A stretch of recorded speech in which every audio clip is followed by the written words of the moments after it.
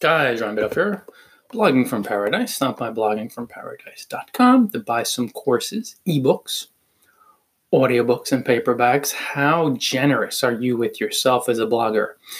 We talk about being generous with our followings, which is so key. Help people for free, you increase your skills and your exposure, and you position yourself to make more money. But then you have to be generous with yourself by both promoting yourself freely as far as your premium offerings, how you actually make money, your ebooks, products, courses, services, and you want to do this regularly, and you want to charge healthy prices.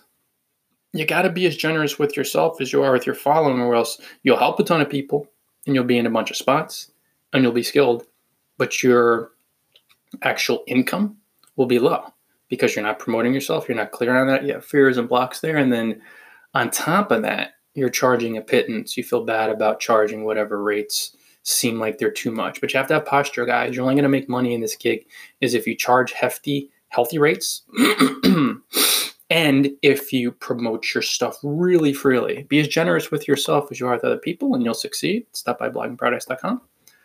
Invest in some courses and ebooks, guys. Audiobooks and paperbacks, too.